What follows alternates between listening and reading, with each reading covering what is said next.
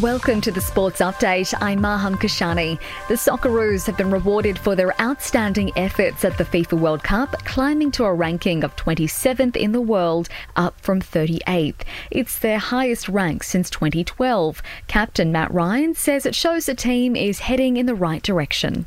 It's great to be up that end of the standings and whatnot. It's what we want. We want to be mixing it and beating the best teams in the world.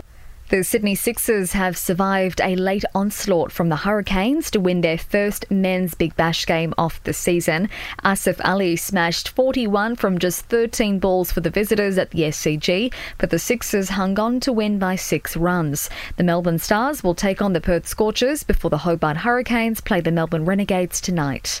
The Tasmanian government has detailed how it proposed to fund a $715 million AFL stadium in Hobart and the timeline for construction. The Premier, Jeremy Rockliff, handed over the final business case to the federal government, seeking a third of the total in Commonwealth funding starting in 2026-27.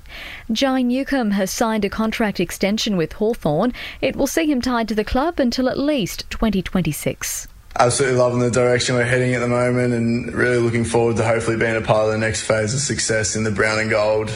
The boss of the St George Illawarra Dragons is attempting to quell outrage over claims of a potential name change. Members have been asked about dropping Illawarra from the name, but Chief Executive Ryan Webb says the question was part of a larger survey put together by an independent group.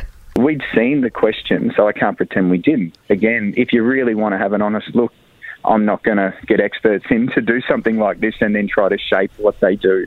Manly's turning to the specialists that help Latrell Mitchell get back on the field for South Sydney in a bid to prepare Tom Trbojevic for next NRL season. The fullback will travel to Philadelphia for 2 weeks to work on his troublesome hamstring with rehab specialist Bill Knowles. Coach Anthony Seibold says Knowles has a proven track record.